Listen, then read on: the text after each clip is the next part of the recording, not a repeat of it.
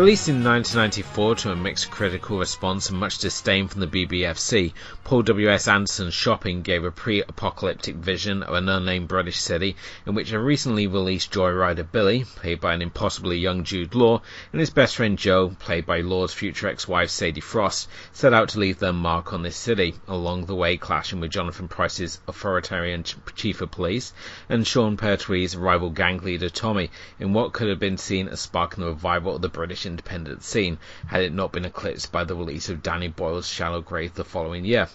I'm Elwood. I'm Kim. This is Movies and Tea. Let's take it to the booth.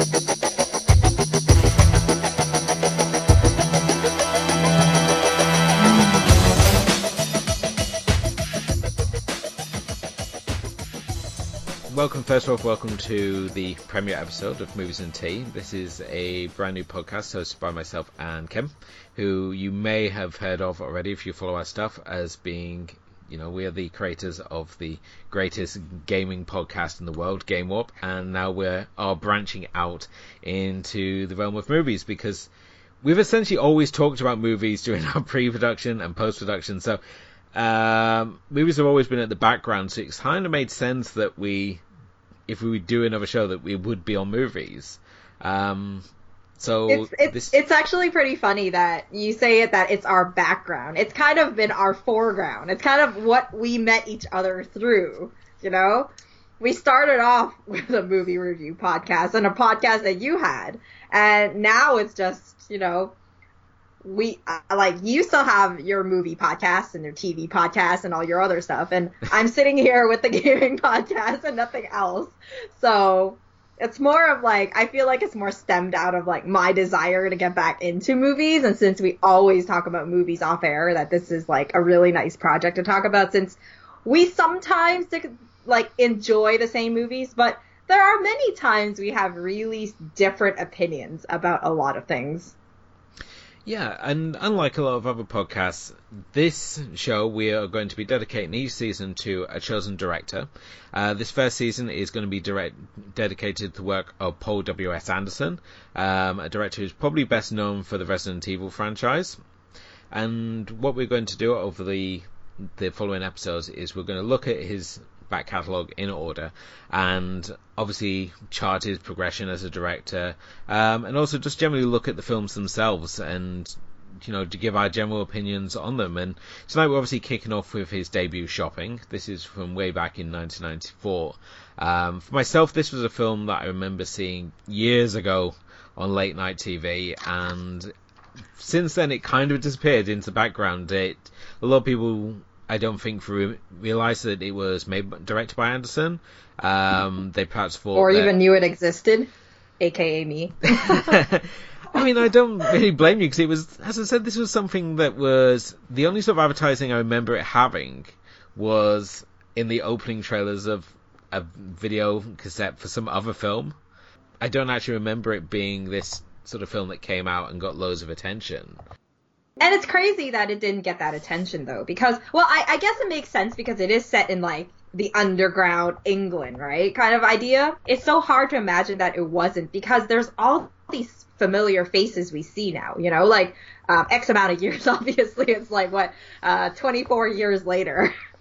And a dozen movies after Paul W.S. Anderson, this movie comes up and we're talking about it, and there's all these familiar faces. Obviously, there's a cameo by Sean Bean, and he doesn't die in this one. No. And no one talks about it, obviously. And, obviously there's also Sean Pertwee, who plays Alfred right now in Gotham. And, I love that guy. I think that he's fantastic as Alfred, and it's really nice to see him in such a much younger, more of a bad guy role, I guess. He's a bit of rough here for you, isn't he, this time?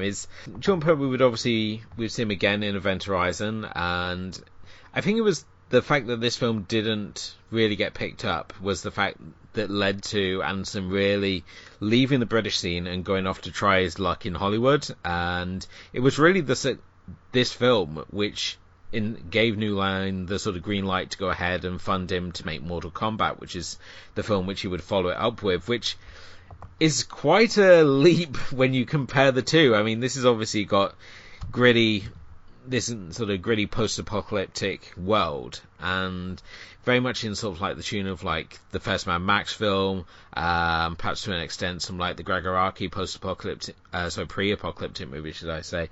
So things such as like Nowhere and Doom Generation, it's got that real sort of vibe to it, though here it is very distinctly the British take on this.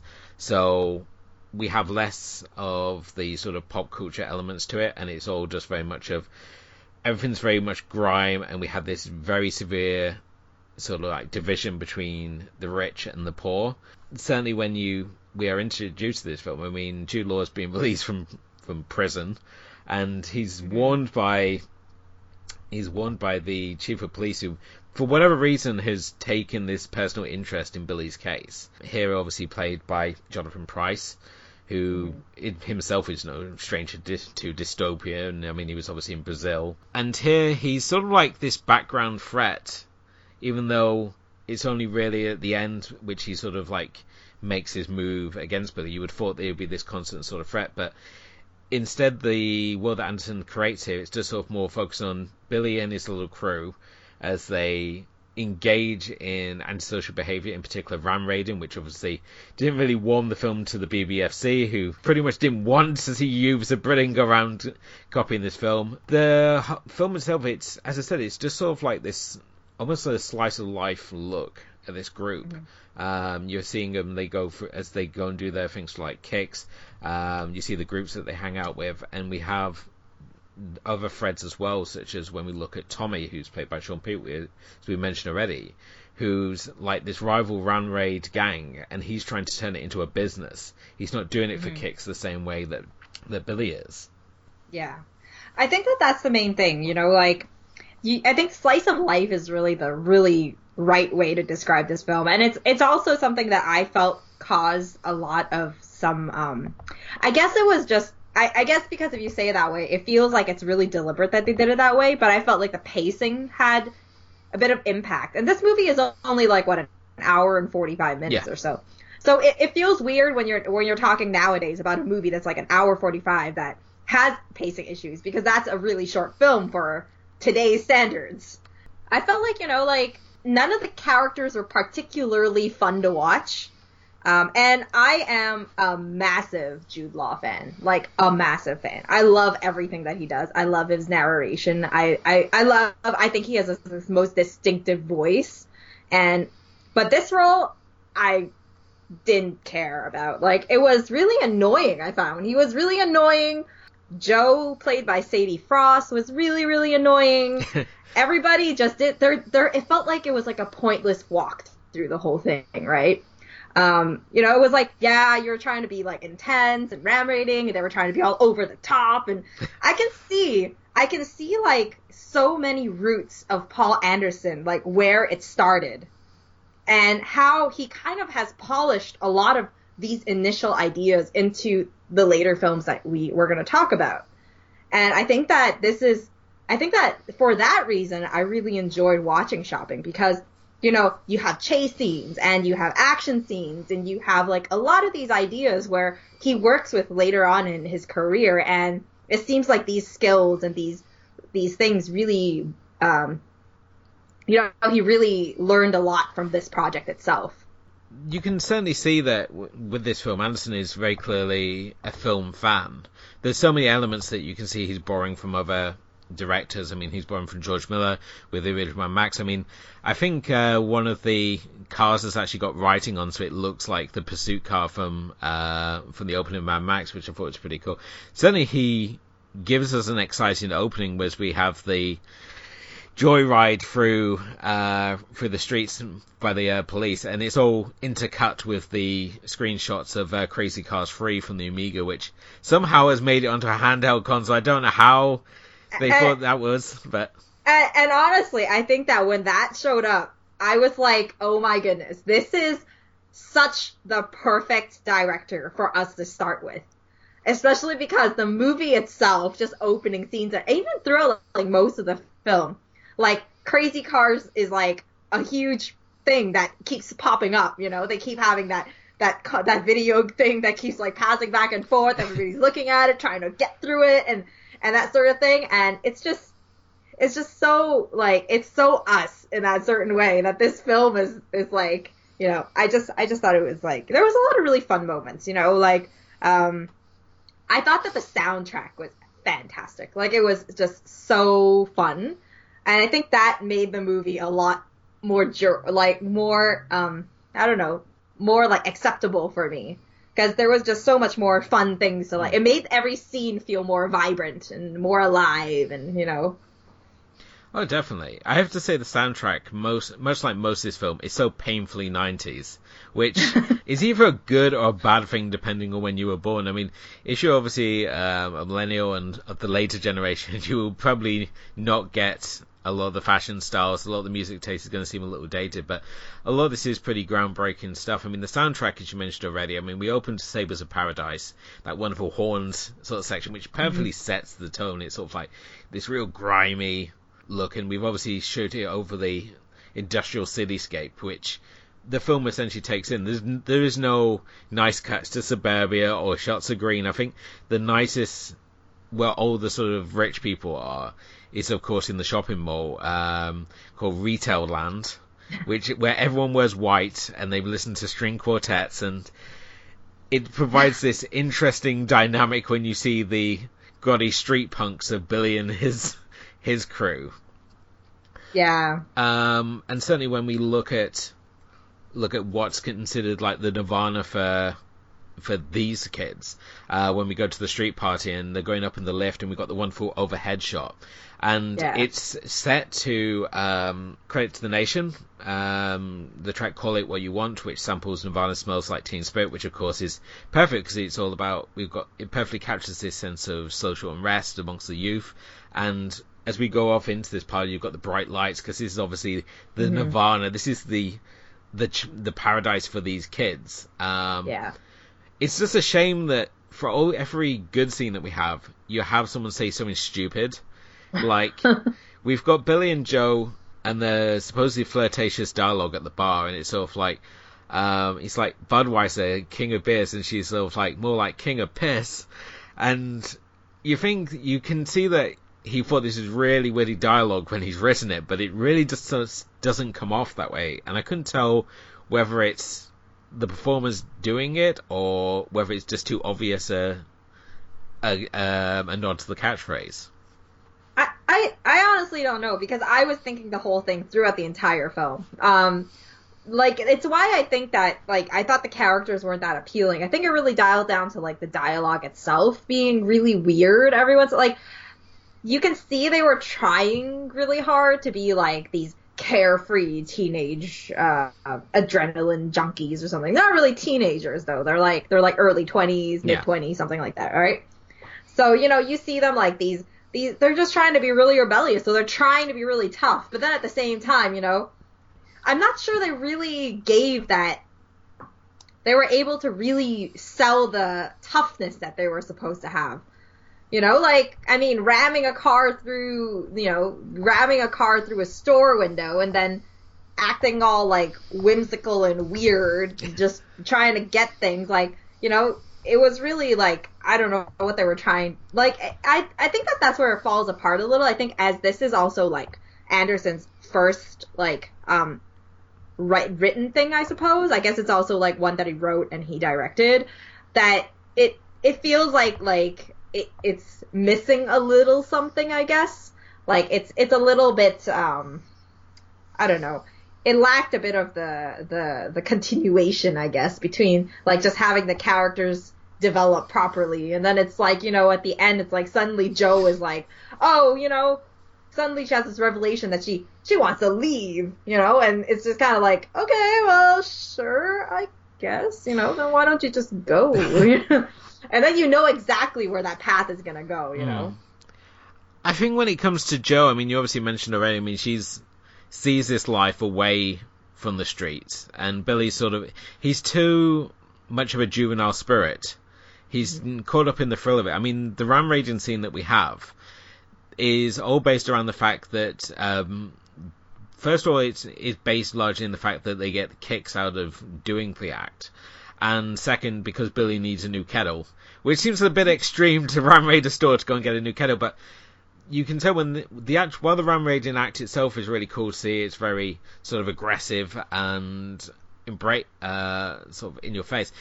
Once they are in the store, they're trying to make it look hip and cool. I mean, the fact Jude Law's wandering around with the umbrella while the sprinklers go off. You got Sadie Foster Joe complaining the fact she can never find clothes in her style. It just seemed kind of pointless, the fact that they do all this effort for a kettle. Well, I mean, the first raid they did, she just got glasses, right? Like, Jude Law didn't even get anything from the store. They just rammed it, and then she picked up the glasses, and then they kicked over the mannequins and stuff, and then they left. So it felt like, I think it's really they're trying to emphasize on the idea that these guys are really doing it for the rush, for the thrill, and it's starting to see the difference. As the movie progresses, we really see the difference between Billy and Joe, because Billy is constantly looking for something. He's looking for this challenge, this, higher adrenaline rush, and just, something that, he's wanting more and more of these thrills. Whereas, Joe is, she's content with the thrills that they have now, and she's not really, she kind of sees something more, I guess. I guess she's maturing in her own way. Yeah, and I feel that when it comes to Billy, the fact that every act he does, it's sort of fed into by the admiration. He becomes this sort of folk hero to the local sort of street toughs in the area around, such as when they do when they're escaping from the police after ram raiding the store, and they go into the estate and they essentially lure the police into this trap where the local kids bombard them with bricks and a fridge, which they somehow got from somewhere, and they just basically, he essentially leads this rebellion, perhaps intentional, perhaps unintentional, against the police, and they manage to have this successful strike back against these police. He gets this sense, he's elevated to this folklore status with very little regard to the consequences of his action. I mean, you mentioned already, he doesn't really care too much what Joe thinks, whether the fact she wants to have this life. The fact that he's gone and ram raided a store that essentially has been marked by Tommy, because he's made a deal with Sean Bean's character that he's going to steal these suits by ram raiding the store, and that obviously creates the conflict with them there. I mean, Sadie Frost's character Jo, I know you didn't like her. For myself, I felt she fell into that hip female rebel sort of group that the 90s were just so packed with. I mean, we had Angelina Jolie in Hackers, we had things like Tank Girl, we had The Craft. For some reason, the 90s seemed to be this constant supply of female rebels, and they were always so more painfully more hip and cool than their male counterparts. And certainly this seems to be the case with Jo here. I mean, she's got a slicker, she's wearing the sheriff's badge, and I mean, the sheriff's badge that she's wearing seemed almost symbolic, because she is kind of like the peacemaker between both Billy and Tommy. She's sort of like, from their sort of like street gang level, she's like the one who's keeping the peace constantly, so she is essentially playing the sheriff, which I thought was a nice sort of symbolism. And at times, yes, the symbolism does get a little overhanded, such as like the game dying being the sort of symbolizing the death of the dream for her, because it's around that point she just wants out of the life. But I can obviously see what you're saying with the dialogue here. I mean, it's a lot of this I think I'm used to, because it's very sort of London, sort of Cockney sort of swagger. And certainly the films which followed, such as like Noel Clarke's Adulthood and Kidulthood, those Larry Clark knockoffs, it's only got worse, I'm sad to say. Whereas obviously if we compare it to like the American counterpart, so like Larry Clark's Kids, and like the Greg Araki early sort of 90s movies, you can see the same sort of thing, but because I know perhaps it's done with like American swagger, with more pop cultural sort of sensibilities, it seems a little more cool, a little more hip. Certainly to myself, I mean, it does seem to have a sense of familiarity for myself. I think just obviously being a Brit, so you kind of get used to this sort of banter, really. Yeah, I can see what you're saying. I mean, like, I think Joe's character is a little, it kind of grows on you because she has kind of like the most development in her character, you know. You really see her character like wanting something more, you know, whereas like this movie kind of falls a little flat because it never really like has the threats, you know, like, yeah, you know, you got Sean Pertwee and you got like the police after him, right? Yeah. So these are all threats, but they're never really there, you know. They're, you know, maybe like he's throwing some, you know, some stink eye over at them every once in a while. You get the background of this corporation organization thing that's being run like a business or trying to be run like a business. But overall, you know, like, it doesn't really ever feel like there's really any threat. And there was really only a few directions this film could have ended. You know, especially in movies like this and seeing that it's set in the 90s and stuff like that. I don't think it's a bad film. I think it's a fun movie to really like. It's a fun movie, and it's pretty good for a debut effort, I think. It, you know, like I said, there's a lot of things that Anderson does here which really show what he's passionate about, you know, like the style that he has for making film and just that the way that, you know, like, I mean, I always feel like Anderson, you know, just looking at this film really feels like he's in his own little bubble about what he thinks is cool, you know? Yeah. And that rubs off on, like, you know, it rubs off on why a lot of his films are really, really, like, cult followings. You know, there's, you know, a lot of people are not gonna, like, say Resident Evil franchise. Everybody says it's a crap series. But is it really a crap series? It's enjoyable for what it tries to deliver. And the same argument can go for Death Race, the same argument can go for Event Horizon, and obviously, you know, like, Mortal Kombat and you know, that sort of thing, right?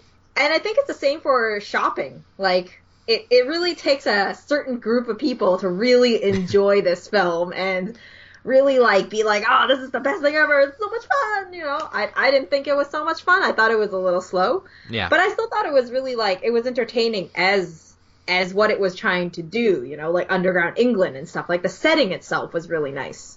Yeah, I mean, it's certainly not my favourite film of his back catalogue, yeah. And I mean, the fact that I put so many years between watches may have also represented, but certainly returning to it as an older viewer, and I think certainly knowing what I was going to get helped me prepare a little better for this, because the trailer seems to be selling it as this big action thriller. It's all like high-speed chases, and it's really not. We have a high-speed chase at the start, we have a couple of ram raiding scenes in between, and then we have the big sort of ram raiding heist on retail land at the end of the film, which we'll talk about in a minute, because it's certainly an interesting ending. That's not the way I would have gone, but I think you're right when you were saying there's no real sort of sense of threat. I mean, we have this background sense of threat. I mean, from like Tommy or from like the chief of police. The fact that both of these parties threaten Billy at one point or another, both break his stuff, and you have this mild element of threat, but at the same time, Billy is probably more of a danger to himself because of his reckless nature. I mean, when we see the post-club sequence, and he's basically playing chicken on the motorway for no other reason than he's getting a rush out of it. And perhaps he's trying to impress Joe. It's really hard to say with their relationship, because I know that when you got the club scene, one of their friends is sort of like, oh, what you two got against fucking? Because he's off flirting with a girl, and you assume that they're a couple, but they're not, and it's weird, because if you look at like some summaries of the show and of the movie and stuff, they do classify them as a couple, but the movie never explicitly says that they are, you know? But he will do things like, you know, he'll get things for her. He'll rob something for her or something, you know, like, oh, I got this for you at this raid, and, you know? Yeah. Or, you know, this is whatever, you know? And, you know, they obviously care for each other. They seem like they're together, but they never, you know, are wildly intimate, you know? Like, they're lacking that sort of thing, you know. They even only have like one kiss in the whole thing, and yeah. and then it's like, you know, it's kind of like this thing where, oh, it's the 90s, and, you know, it's not safe or something. I can't remember the exact line. Well, I mean, Sadie Frost really is the embodiment of the 90s, so I mean, her casting this is just absolutely perfect. I mean, if you're gonna have this sort of like rebel dream girl in a 90s film, I think Sadie Frost is like the girl to go to. I mean, you only have to like look at her reach in this thing. I mean, she was sort of like the it girl of like the 90s. I mean, she shows up in the background of like Common People from Pulp, and seemed like wherever there was something like very British, you would normally find Sadie Frost normally somewhere associated with. She was always seen hanging around with the right people, and I mean, obviously through this film she met her future ex-husband Jude Law, and in turn, he met their future nanny, which broke up their marriage. So, but yeah, I think because their relationship's not so obvious, they're not this Bonnie and Clyde pairing, which would probably have been the more obvious way to go. I felt it kept it more interesting.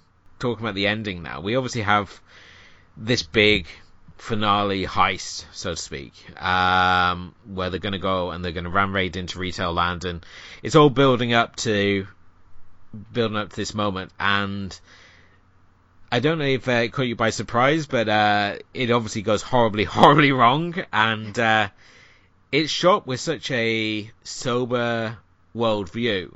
This film, it's not. I mean, we lose two of our characters pretty sharp off, and it's very sudden.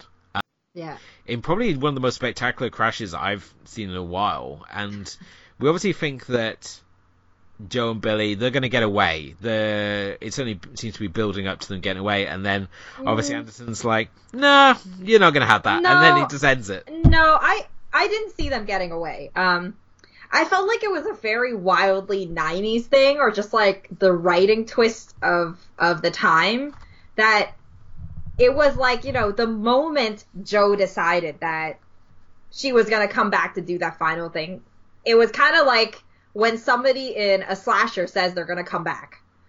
They're not going, you know, they're not going to come back. They're going to exit this thing, you know, forever. Yeah, and I have to say that I was counting the flips that this card does at the end. I mean, let's face it, I mean, they probably would have got away had Billy not been so bloody cocky. If his own cockiness leads to their demise, and the fact he can't apparently look at the road he's driving down. Yeah, but you know, I sometimes wonder if they had added a scene, I would have really liked that whole like grim sort of ending where like Billy's gonna realize like that at the end he would have survived this, you know? And he's gonna realize, like, would he feel like, I sometimes think, would he have felt incredibly bad that he dragged Joe back into this, and they get into an accident because of his cockiness, and then she dies and doesn't get that future that she wants? You know, like, would he feel bad, you know, like, that this is what he caused? Because I still think he could have survived this, you know, I mean, like, yeah, because he opened his eyes. So did he die? We don't know. That's like a question mark, you know, like it's a question mark of whether he survived. And like, if I was him, but I'm not like an adrenaline junkie, nor am I a thrill seeker or anything like that. So I don't know. Does that change my perspective on how much I care about other people? Because he hasn't really cared about anyone throughout the whole thing. Yeah. So would it be like a light that turns on, that it's like, oh man, I killed this girl who's like my partner in crime, literally, because of, you know, kind of like my arrogance and, you know, my cockiness. You know, I felt like, you know, that was, if they had added a scene like that, I would have felt like, wow, this is like super deep stuff. Well, it's all this is underlying sense of forbidding doom that's going into this heist. I mean, you can tell that Joe obviously doesn't feel good going into the heist, and Billy's sort of like ignoring all the sort of warnings that seem to be there. The fact that things are going too well for them, there's all these things that could potentially go wrong, but he's just ignoring them. He's going straight ahead. He's got his goal in mind. And I couldn't help but wonder how the police knew that they were going to hit this store. I mean, did Tommy tip them off? Because you see Tommy obviously sees the police helicopters going ahead, and he's like, "Bye-bye, Billy." And it seems to indicate that he knows what's going on. It was Tommy. That was the thing. There was a scene where he was like, oh, they did this, and now I know about this retail land deal that he rejects him to join in. And then he's like, well, if, I can't have this, then I'm going to, do something about it, sort of thing, right? Yeah. And then he picks up his phone and he calls, and I guess he tips off the police because of that, for that. I think I must have missed that part, because I just wondered why the police were there. Yeah, no, because there was a scene right after Jude Law, like Billy leaves the scene after they discuss, and he tricks him, and he thinks he tricks him, and he says, "Oh, okay, yeah, I'll give you an answer tomorrow," and then like Tommy's like, oh, like his right hand man is like, "Oh, do you believe him?" And then Tommy's like, well, no, he's probably going to hit it today or something. And then, if I can't do this, then blah, blah, blah, then he ends up picking up his phone and calling somebody. But then the scene cuts. Yeah. And then we get to the back. And then that was a scene where I was like, okay, well, obviously things are going to go real bad at this point. I mean, something I forgot to mention obviously earlier, when we look at Tommy's hideout, his base of operations, and it's basically multiple apartments that they've knocked through. There's no attempts to do anything nice with these makeshift renovations. They've basically taken sledgehammers to walls and just punched through to create this base of operations for themselves. And it, as I say, only really enforces the fact that Tommy's seeing this as a business. This is his way out. He knows the only way he's going to get out the streets is by using the resources he has, which is obviously these loyal thugs that he has following him, the fact he's got the ability to do ram raiding, and Billy is kind of screwing all this up by hitting everything that he's supposed to be, all these stores he's supposed to be taking out. But yeah, I mean, certainly that final sort of shot, Billy, as you said, is a lot alive from what we can tell. I mean, he's opened his eyes, and the car is just sort of inches away from the storefront, and it's hard to say. I mean, is this a representation of Billy seeing this life he could have had, just out of his grief, or is it just like, is it Anderson basically saying like, look how close he came to pulling it off, regardless of the fact that he's flipped this car 6 times in the escape, which I thought that the car actually flipped more times than the car flip we see in Casino Royale, but I think it falls a couple short. But it's hell of a crash. Well, I mean, you can't compare the two crashes, right? I mean, the car is different. This one, like, with every flip, it just breaks apart, literally, So it's I would compare the two, but I do agree that it's kind of like laughing at the situation a little. It's like kind of, I don't know, the fact that it stops right in front of retail land and he's staring right at it. I think that's the idea, is that it's like right out of his reach. Yeah. Like, he was so close, but he would never get it, sort of thing. Yeah. I mean, further viewing, I mean, obviously if you do like shopping, I mean, what would you sort of pair it with? I mean, for myself, I would look at things. I mean, for some reason, it's a British film, but my instinct seems to be to go over to like the French independence scene and look at things such as like La Haine or Subway, like Luc Besson's early film. These are the sort of films that come to mind. That when I think of this, it's not so much the British films which sort of followed in its wake either before, such as like things such as like Made in England, or those awful sort of street thug movies from Noel Clarke that attempted to convince everyone that he's a tough guy. But I think if you wanted to follow this up, I mean, I would say either Lahane or Subway is going to be the best sort of pairings. I mean, other than that, you're going to be looking, as we said already, you're going to look at stuff such as like Larry Clark's Kids, or you're going to look at like Greg Araki's Nowhere or Doom Generation. I think those are going to be the films that I would closely sort of pair it to. But I mean, Kim, is there anything you would pair it with at all? I actually think this would work really well with, I don't know, maybe something like, it makes me think of something like The Outsiders. I don't know why. I haven't seen The Outsiders in a really long time, but I remembered watching it in school, and I thought that this kind of really matches with like that sort of like kids running wild sort of idea, I guess.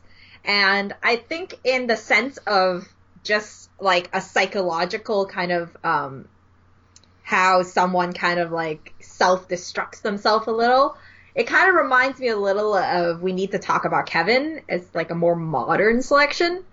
But obviously that's a completely different style of story. It's not really like, I wouldn't pair that. I think it's more suitable to The Outsiders in the sense that this is more of like an action sort of like, I don't know, a slice of life sort of idea. And that really works with The Outsiders really, really well. Cool. So this wraps up our debut episode of Movies and Tea. Kim, what are we going to be looking at next?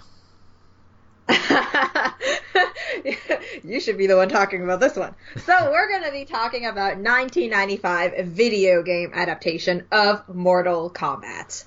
Obviously, we do both have video game roots, seeing that Game Warp podcast, if that's not where you came from, is our pilot project for ourselves. So it kind of like really nice to get back into something that's, kind of roots into it. And, even with this one where we see this like Paul Anderson love for video games. So, there's going to be a lot of love in that next one. Luckily for this one, I haven't seen it in a really long time. So it's almost like a first viewing, just like shopping. So the discussion is going to be interesting. Myself is just this week's viewing. It's a constant loop. Mortal Kombat has been since 95. Thank you, of course, for obviously joining us for this pilot episode. If you do wish to obviously follow us, you can do via Facebook. We have got the Facebook page up there as well. You can also check out our archive and listen to all episodes, which will be slowly building up over the coming episodes, and you can find that at moviesandteapodcast.wordpress.com. Of course, please do leave us a rating or a review if you're listening to us on iTunes or Podomatic. Wherever you happen to be leaving to us, please do let us know what you think of the show, and let us know your thoughts on the films of Paul Anderson. Let us know your favourites or the films you hate of his back catalogue. We'd love to hear your thoughts as we obviously work our way through the films of his back catalogue over this season. But until next time, I'd like to thank, as always, my co-host, Miss Kim Lowe. Thank you. And the Silver Jones, signing off the premiere episode of Movies and Tea. Thank you for listening.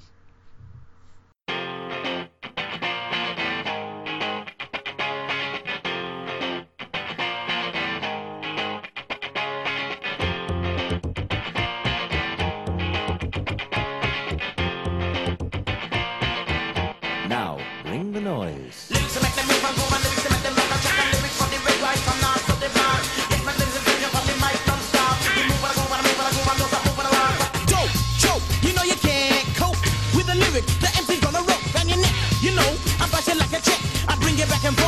Like a record that can be the energy, the ache in your face. Look at you, smell a cigarette. In the ring, you left one round. One thump and I knock it to the ground. You look at me and you start to frown. Stop fooling around. Call it what you want. Call it what you want. Call it what you want. Call it what you want. Cause you think you're up and tough enough and better than me. You can't compete, that's how it's neat for my MC. I got two moves, I'm not scared of you. I'm quiet like I put her on, vicious like a terrier. Come on, the merrier, I get the job done.